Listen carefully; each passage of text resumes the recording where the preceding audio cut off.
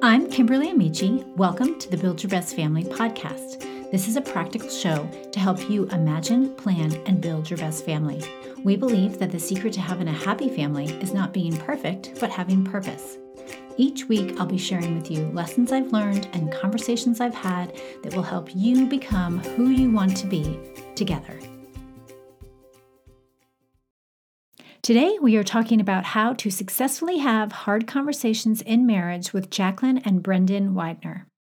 In marriage, there will be times when you need to have hard conversations. These might be conversations that neither you nor your spouse want to have. They may be conversations about annoying or difficult issues. They may be topics that you dodge because they make you feel angry, defensive, sad, or hurt. Pretending that there is nothing wrong or avoiding the elephant in the room will keep both of you walking on eggshells and will ultimately take a toll on your marriage. However, engaging in these talks shows that you care about your spouse and your marriage. These are the conversations that will really help you grow. Brendan and Jacqueline are here to lend us their wisdom about how to make space for these kinds of conversations and to create a muscle memory around those small wins so that we can eventually tackle the big issues that prevent us from having a healthy and connected marriage. Are you ready to start parenting with clarity and purpose? Then let's talk. The free resources I offer are great, and I hope you're using them. But if you want to take it to the next level, I can help with personal insight and support. As a family culture coach, I'm here to help you know exactly what to do as you imagine, plan, and build your best family. We'll use a simplified step-by-step process that will equip you to reach your goals and fulfill your potential together. Head over to www.buildyourbestfamily.com/coaching to schedule a call. Today, I'm talking with Brendan and Jacqueline Widener. Brendan and Jacqueline Widener have been married for nearly 15 years and live just outside Vancouver, Canada with their 3 talkative little girls. Brendan is an area director for Young Life Surrey, and Jacqueline is a part-time high school teacher. Jacqueline is also the host of the Ready to Thrive podcast, helping women move from surviving to thriving with practical tips and a whole lot of Jesus. They are passionate about helping others find freedom in every area of their life. Jacqueline is also the author of Tangled, a soul care revival guide helping women break free from all that is entangling them. Jacqueline and Brendan, I'm so excited to talk to you guys today. Thank you for having us. We're excited to be here. Yeah, thanks so much. So I'm going to ask you a question. What is your family known for? Brendan, do you want to answer first? Yeah, I think it's a good question. What comes to mind are probably some shared values that we have. We definitely have a strong sense of fun in our family. Definitely love a good adventure. And I would say depth. Like we want to have deeper conversations. We want to go deep in our relationships. We want to do that with our kids. And then we want to be Jesus-centered. So yeah, those are kind of 4. Maybe. The only thing I would add, I would say, I think adventure. Because we do tend to now, I don't know if this is just stupidity, but we tend to do things sometimes where I'm like, how did we get ourselves into this situation here? So I do think a sense of adventure. I don't know if I shared this on your show before, but we did 2 spring breaks ago. We drove to Oregon from where we live, which is about 3 hours north of Seattle. And then on our 1-week family planned vacation to Oregon, we actually kept going and drove all the way to Disneyland. And so that definitely was some of our adventurous side. And I think our fun seeking as well. Mm-hmm. Yeah. No, when you said adventure, I was like, yeah, I think that might be what she shared before. Yeah. Okay. So that's good when you have the same answer as you did last time. All right. So you host a podcast called Ready to Thrive, and you guys recently did a series that was titled Hard Conversations. So what led you guys to create, or you to bring your husband onto the podcast and create that series? Yeah, I think just because it was one morning actually after the Sunday morning online service that we were watching. And we were sitting there for quite a while. I'd say for a solid hour after the service ended, just having a conversation. And I realized this is just what we do. We just have these long conversations. They're not always about the hardest topics, But we, like Brendan said, we like to go deep and we like to talk about life and things that we find really significant and important. And so I was like, let's have some conversations. And so at first I wasn't sure exactly where the conversations were going to go, but we ended up recording 4 different episodes. The first one, we just talked about kind of the why we have hard conversations. And that's been a big part of our journey as well. Everybody has their own quirks when they come into a relationship. When any kind of conflict arises, I know for myself, when we first started dating, my mode of operation was kind of to get really quiet and hide and not really share the things that were going on. Like I just wouldn't share what I was thinking or feeling. And Brendan really had to pry it out of me. And those were not great communication habits. And so for us to go from that place to learn how to really communicate well, I just thought, okay, other people probably could use some of these things that we've just learned along the way. Yeah. I hate to stereotype, but I think a lot of women, we want our husbands to figure out what we're thinking and what we're feeling and pry it out of us. And I don't think that's a great way to resolve things. Honestly, looking back, I can just see how it's a very immature response. And again, it had come through a habit I created in all of my dating relationships. This was just what I did. I really just shut down. And probably because we had never learned to follow a conversation through to the end and experience the connection, the resolve, the good feelings, all the good things that come through having that conversation all the way to the end. And it was Brendan who really made me, I would say, very much so, learn to kind of grow up in my ability to communicate and to be able to say, hey, this is what I'm thinking, and learn how to speak in a way that he would understand what I was trying to say or what I was feeling. And then he helped us really stay in those conversations. Sometimes it was incredibly painful to keep going through a conversation where you're like, I just want to be done, but go through it till the end and it would be resolved. So unpack that a little bit more for me, because I did hear you talk about that on your episodes. And so what does it mean to stay in the conversation till the end? I when I think of the conversations I've had with my husband, I don't know that we stay in it till the end. So how do we know if we're moving in the right direction?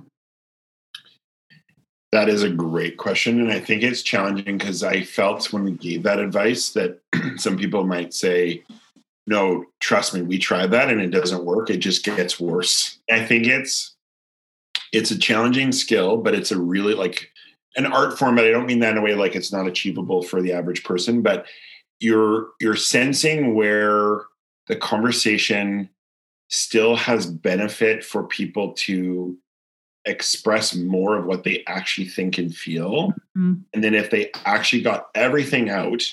Now, the baggage is that most of the times when you actually like dig down there, when you like, I don't know, like digging for treasure, but it doesn't feel like treasure when you hit it. And when you hit it, either the other person hit it or you just realize in the conversation, you know what it is? I feel disrespected. Generally, once you've like dug out for yourself what it is, you don't generally have nice language around it. And your lack of nice language sends the other person into their own response. So you realize, I figured out what it is. And I would say that's lots of the times in the conversation is as we dialogue, I will be like, I know I don't feel good about this. I don't feel resolved. I don't know why. And I'm digging and digging and digging. And then when I find it, I find often there's like a bit of a punch behind it. I need to let you know that this is what it is. And disrespect, I chose that word on purpose because that's often what I find will be a root for me. There's a great book called Love and Respect especially for males. But for me, just realizing that and then figuring out how do I learn. And I'm going to make mistakes. I discover it. I'm deeply offended and I speak out of that deep offense. And I usually come back and I create a new problem. So I've discovered, but now I've also just hit you with my raw emotion about it and you're reeling. And so I think it's partly that there's a value going down to find the bottom because you'll feel resolved. And then learning, I got to get this across without attacking the other person.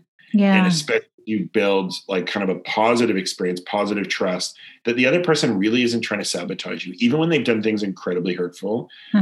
It's a pretty rare scenario. I could be wrong, but a rare scenario where someone is actually doing it vindictively. There is vindictive behavior, obviously. Right. Right. No, I understand.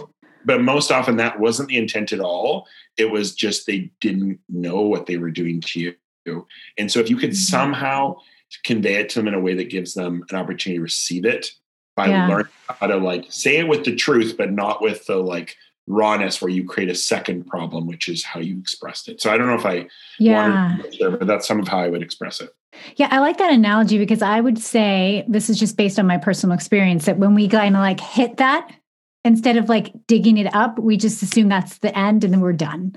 Like anytime you go into that territory of, I have no idea why you think that or would say that, like all bets are off, you know? And so it's like almost like if you could just keep at it, because most of the time it's not about the thing, it's about the thing underneath the thing, right? 100%.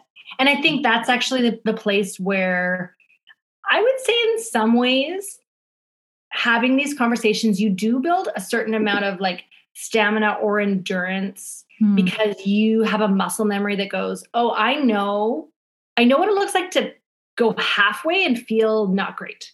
And then I know what it's like to go all the way to resolve and feel like we both felt heard and understood. We probably also both apologized because we both own a share. We probably feel like the other person has the 90% and we've got the 10, but you know, owning your percentage, apologizing, getting to that place where you both feel kind of a sense of being understood and peace. I think that to me feels like seeing it all the way through. It doesn't mean you won't still feel sometimes like, depending on the severity of the conversation. Not every conversation is that severe, but sometimes you will probably feel a little bit beat up. Like you'll probably feel a little bit like, oh wow, that took me through the emotional ringer. And sometimes I'm like, oh, tomorrow's going to feel a little bit rough. But ultimately, so it's not necessarily to say it all feels like sunshine and rainbows. Ultimately, the connection we have made, the understanding each other, and the almost like this invisible step forward we've made in understanding each other so that we're not going to keep coming back to that same issue. I think about it like a weed where you don't actually get the whole weed. And so later on, you're having a conversation about something totally different. And yet it comes back to this issue because that issue didn't get resolved. And I would say, you know, often, like you said, the thing isn't about the thing. So for years, we could be fighting about one thing, right? There's a little, like you fight about very surface things, like someone has left their clothing on the floor, or someone has left their dirty dishes over here, or whatever the little thing is. And it's never that thing exactly. It's kind of finding that root. And then how do you deal with it? Yeah. So we'll go back a little bit more to like how to have these conversations, but I want to find out, what are the hard conversations that couples should be having that we're maybe not having? Not that we want to like make something out of nothing, but I do think that we can get to a place in some of our relationships where we're very good at avoiding things that need to be talked about. So what do you think are the necessary conversations we should try to explore?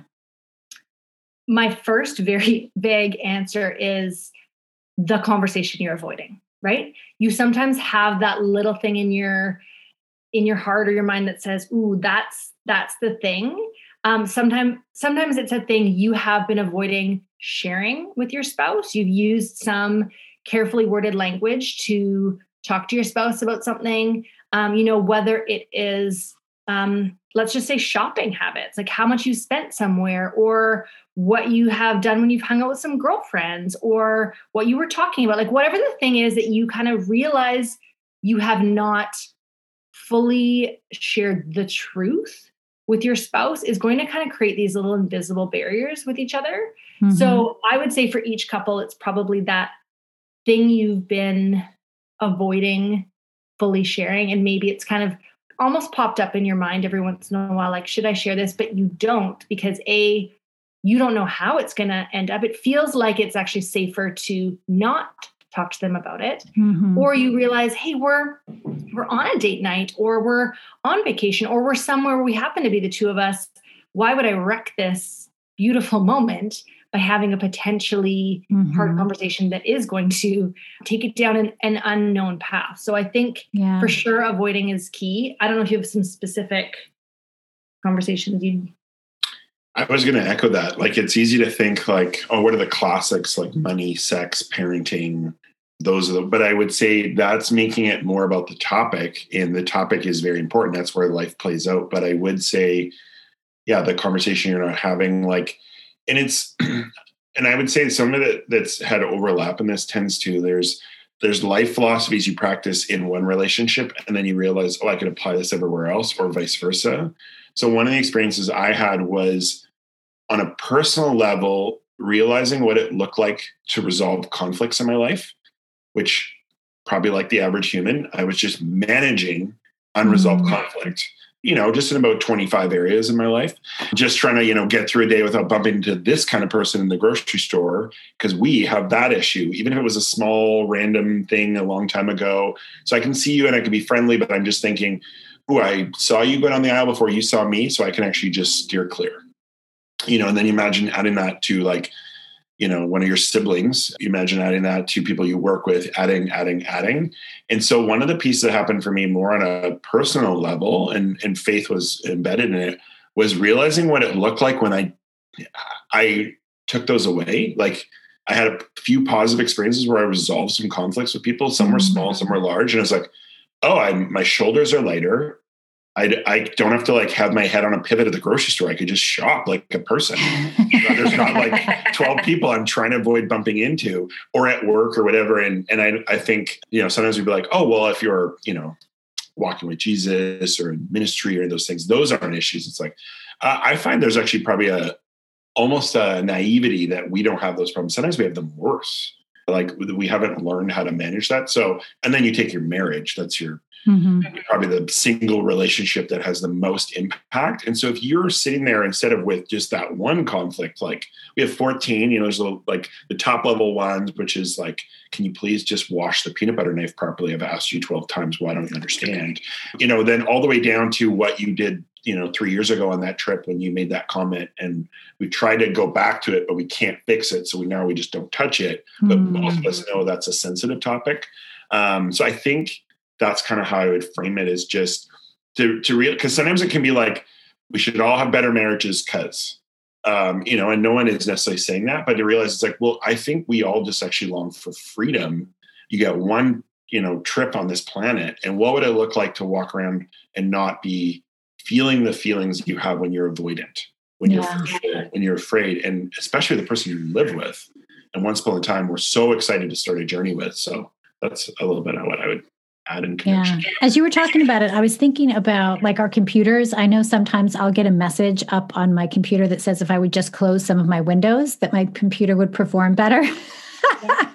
That's a great analogy. And so like, if we could just get rid of those, topics or things that need to be addressed that we are avoiding, that I can imagine it would just be such a load lifted off of ourselves for sure.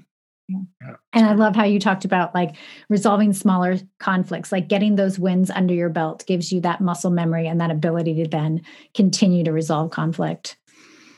All right. So as I listen to you talk, I'm almost feeling like, I don't know if I can relate, meaning that when I talk to my spouse, sometimes it feels like we're talking in a different language. So have you guys just always been on the same page, or, did you always have these skills to resolve these conflicts and have hard conversations, or was there other influences that helped you to get to the place you are now? Yeah, I would say, again, we've been married for almost 15 years. It has been a work in progress from that place of where we were dating and the bad habits I talked about earlier to learning how to have the hard conversations. I think one part of it was like, learning how to have the hard conversations at the right time. Mm-hmm. So Brendan references the peanut butter knife, which we've talked about many times. That a sore point? I'm not going to paint a picture of how he would get the entire knife covered in peanut butter. And if you've ever tried to wash a knife covered in peanut butter, it's a disaster. But I realized the time to talk about it wasn't in the moment that he threw it in the sink. time to talk about it was actually removed from the time when we're actually on neutral ground in terms of like we don't have something else going on. Like it's not, we're already resolving a conflict. Let's talk about this as well as kind of ammunition. It would be more, we're on a date night, we're on a drive. There's a time to kind of talk about this. So I think that helped us in some ways with our language, because then the language is less in the moment and it's less attacking. I think we've both had to learn to be really good listeners, like people who listen to understand, not to defend and not to work on our own case. But we've really had to, and I think even just speaking each other's language and knowing, I mean, there'll be times where I will try to think of how I'm feeling about a situation. And I might try to put it in a sports analogy for Brendan. Like I might use something he knows well to explain it. And if that kind of clicks for him, then he goes, oh, that makes way more sense what you're saying. So I definitely think we definitely haven't come from being on the same page. We've had to learn to choose our times when to communicate, but also carefully the words we use and how we can, I think really, if I want Brendan to know the thing that is important to me, my issue, I have to actually take the time to learn how to explain it well. Because then when he grabs a hold of that and he understands it, he's on my team. Like we're facing the issue together. We're not facing each other as kind of enemies. We're like, okay, here is the issue out in front of us. And learning how to kind of talk about the issue has been huge as well. Anything else you'd add? There is. It's going to come back to my mind in a second because I had a great thought on that. No, I do think listening and hearing the other person I would affirm that. And I would say the hard thing is in life is you don't always know how to ask for what you need, because let's be honest, you don't even always know what you need. You know what you don't need. Like you're like, I know I don't want you to do that to me. So I would say that was the first 5 years of marriage. I don't know, something like that. First third with the 15-year mark. But for us, it was many things, but probably the most tangible playing out constantly was the household chores. Jacqueline had roommates and lived on her own. And so had I, but my roommate was like my brother or other bachelors. And we were the cliches. You know, they had fresh flowers at her place with her roommate, and ours was, you know, those microwave popcorn bags were just like there for when you needed more from 3 days ago. And so it was a bit of a worlds colliding. And so, but one of the challenges is that she had such a vision for her home that, like, if you ask me, I'd be like, oh, I'm glad someone does, because I don't. Like, this is the place I come, you know, kind of veg and recharge before I go back out there, or I let the world come through for the purposes of my ministry, but I'm not really like home building. But so she would have such a passion and vision around certain things, and, you know, had some crazy ideas like we should share in the workload and there should be parts that we're going to be mine, which, and logically I was like, no, that makes total sense. But what she said was both of our experience and me trying to find the words is I said, it's funny, when I knew I was like the vacuum guy, even though, yes, I was, you know, I'd let it go for 12 days or something, which is too long. I knew I was the vacuum guy. I felt convicted. I was looking for opportunities, and I actually had a plan. I was going to try and do it tomorrow. And you came along and just basically, like, in the moment, just were like so frustrated. There's so many bits of things in our carpet. And like, you said you're going to, how come you have it? And it actually made me say in my mind, I'm never vacuuming again. Yeah. Where it's like, oh, what happened in that flip? But I didn't have all the words for that. And so eventually, like maybe at the 2 to 3 year mark, I was like, okay, I think I've got it. I think we can have a separate conversation, but you can't live nag me about it, because what it's doing is actually, I didn't have words for it then. I feel devalued as a person. Yeah. I actually don't feel like you trust me. I don't have ownership. None of my ideas about our home seem to ever make it. Like, it's just whatever, as long as I can just, like, do you really want a servant? Do you want just someone who just execute? And it's like, it's really hard to live that way. It's hard to ever like exceed those expectations because I'm just just Yeah. thinking like, what do you want of me? And I hope I did it right, as opposed to actually giving me a vision in a side conversation, empowering me. And I think there's good overlap in leadership and in parenting and many other aspects. But it took me a while to be like, this is what I need. And that's what sparked what Jacqueline said a moment ago, of us to have a separate conversations. And live conversations obviously are needed in life in many ways, but ones that are like hair trigger or create that kind of like historical negative response, just to say, let's just make a guideline that we like stop and are sitting down, and then we're going to say, hey, can I bring this up? And if you bring it up in a way and you give me a vision for it and some honesty, I've been discouraged with how it's going, I can way more engage that than the live coaching nagging. Yeah, that's interesting that you should say that. So recently I did have a hard conversation with my husband, and I actually didn't say anything new. I just said it in a different way. So I presented to him, and it's even interesting that you used the word vision, because I would have never used that before my conversation with my husband. But instead of saying, hey, here's the things I'm like tired of, or here's the things that I'm unhappy with, I reframed it and said, here's what I think it can be. And I think something clicked for the both of us, and it shifted it off of, what do we need to do better? Okay, all right, just tell me, to, I see what you're saying. And 20 years in, it's the first time I've done that.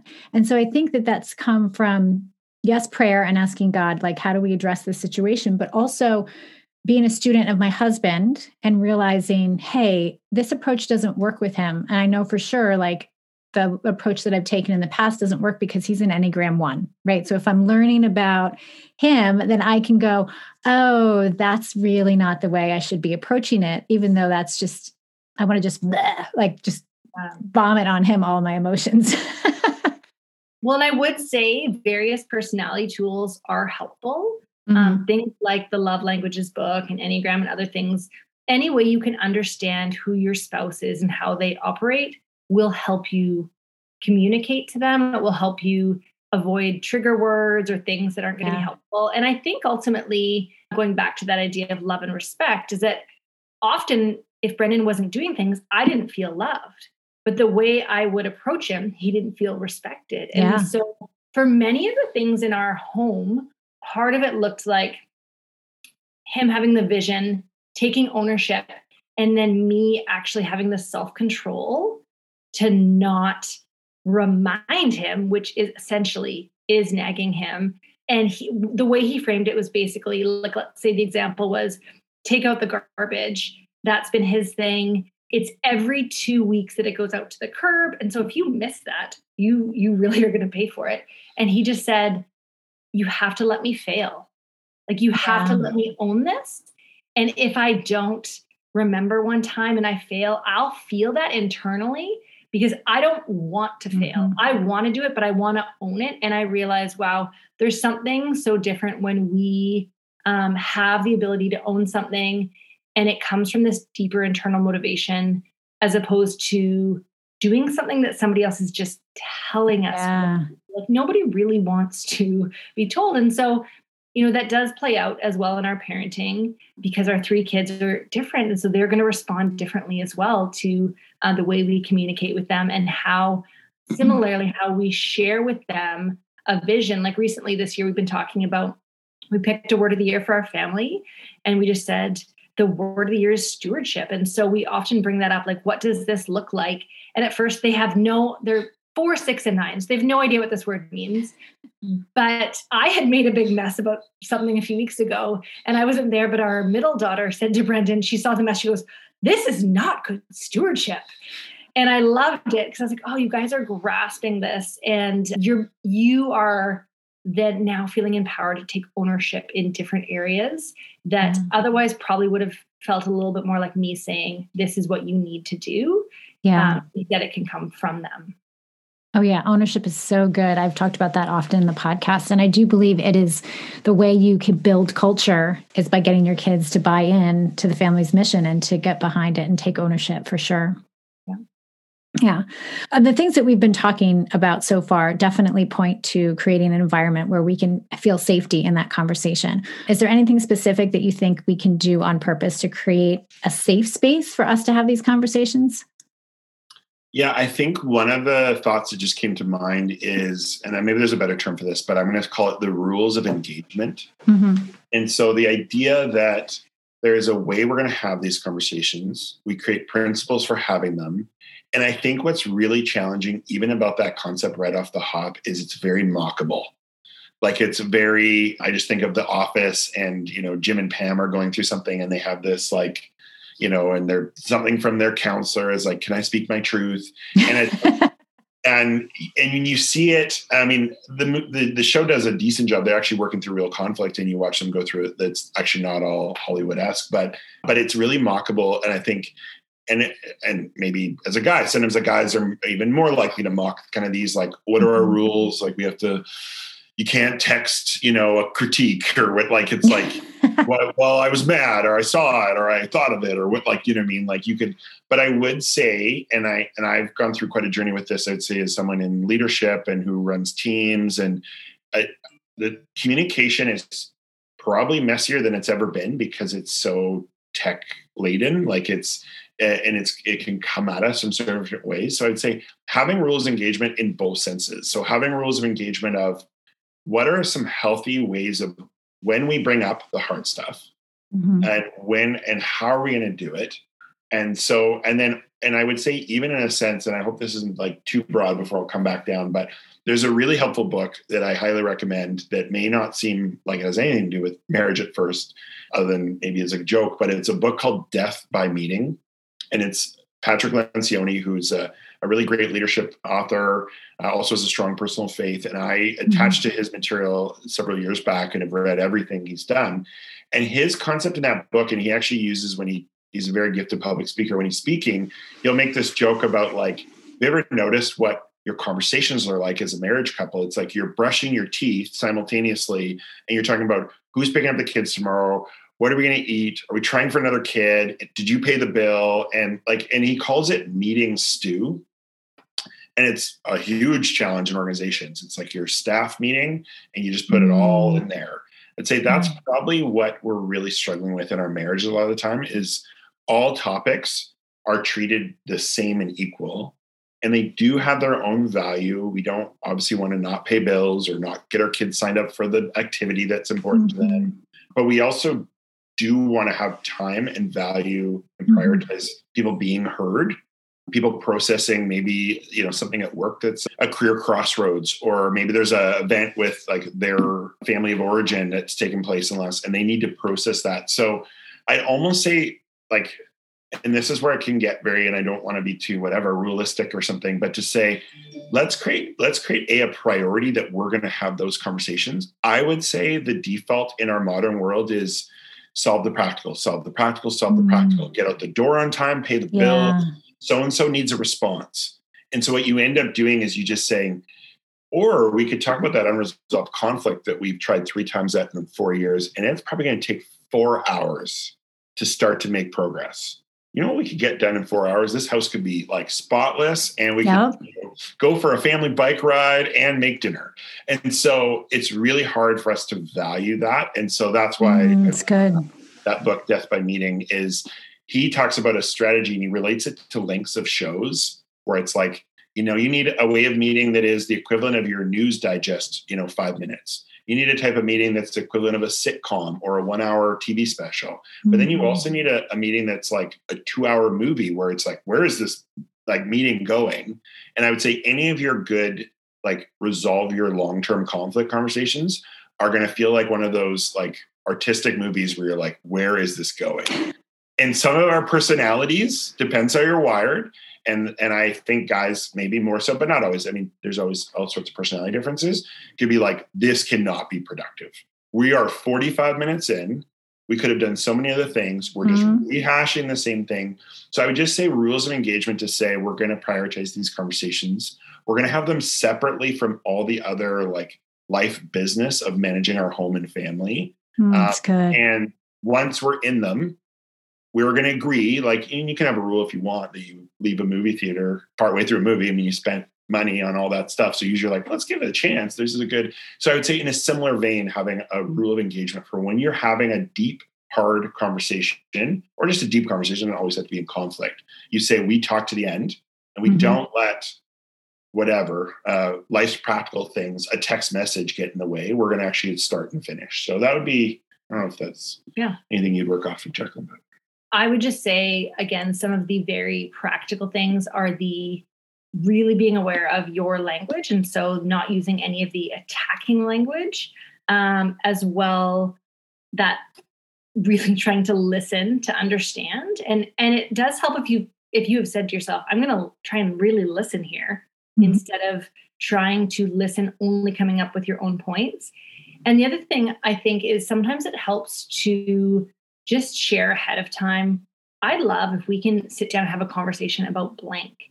And so there is an expectation where you said ahead of time, and we have done this recently. One of the conversations that I love to avoid for years was just on finances. I felt all kinds of weird inside to have these financial conversations for many reasons. And I would want to make them short and sweet and avoid them.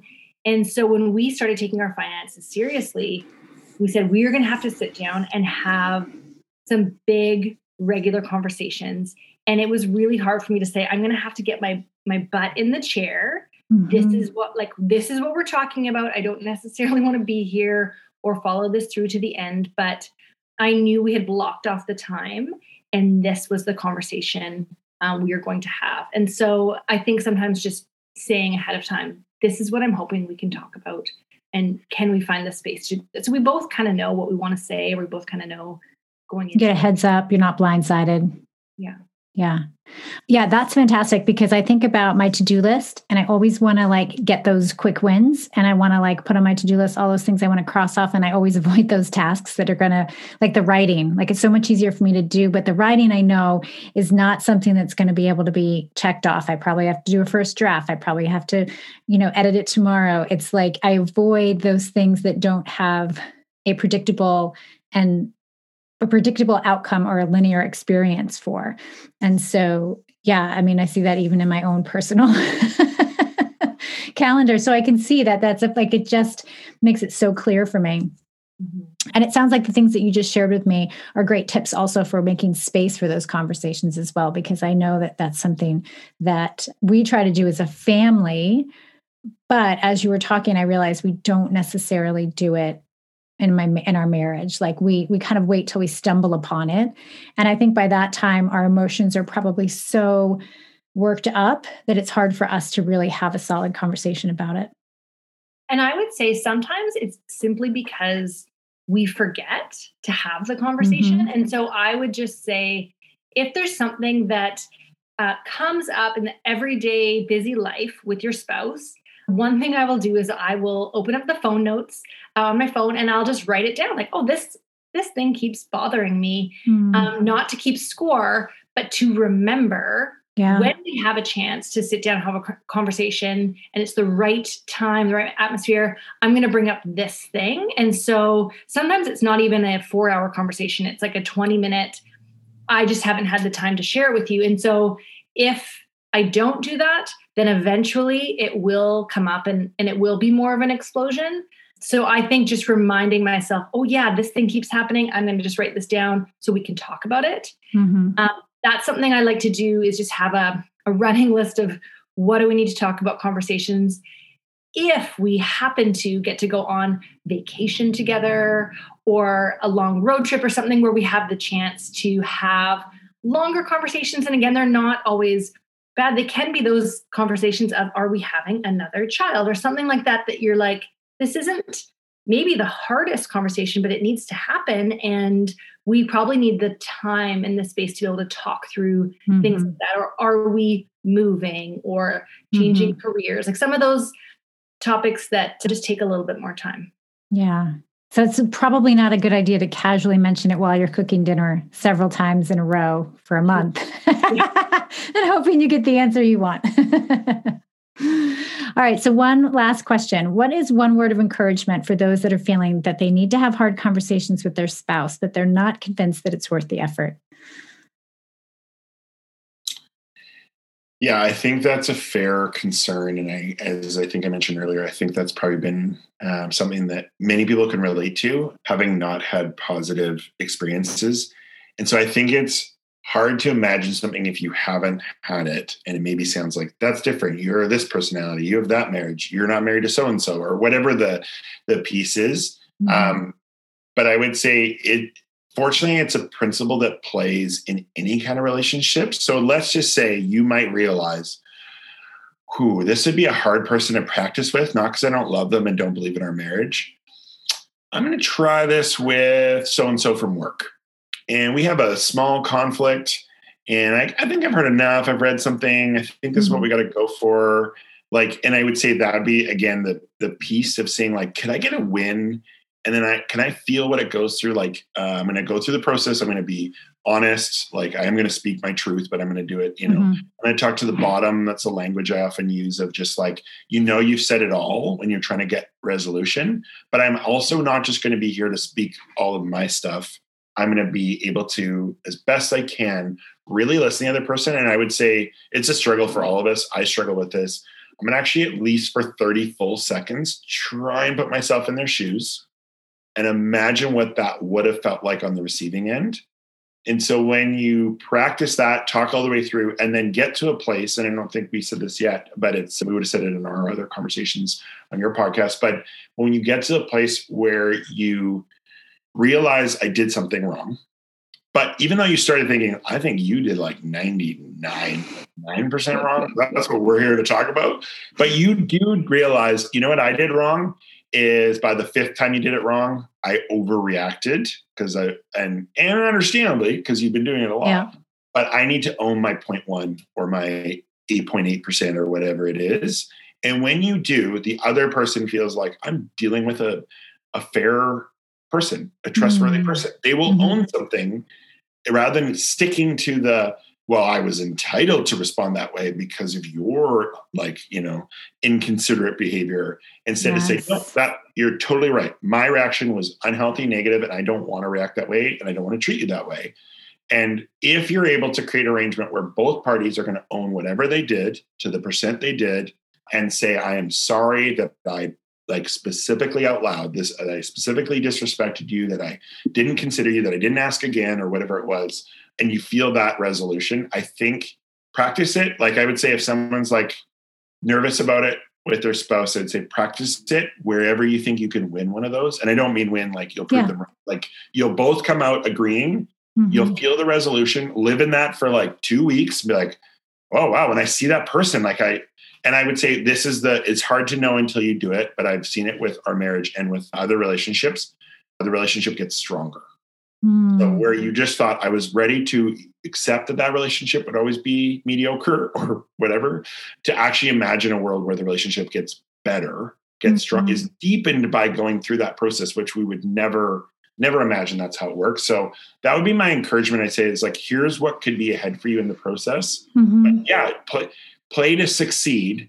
Don't dive into the unresolved bitter incident that was so deeply hurting 4 years ago.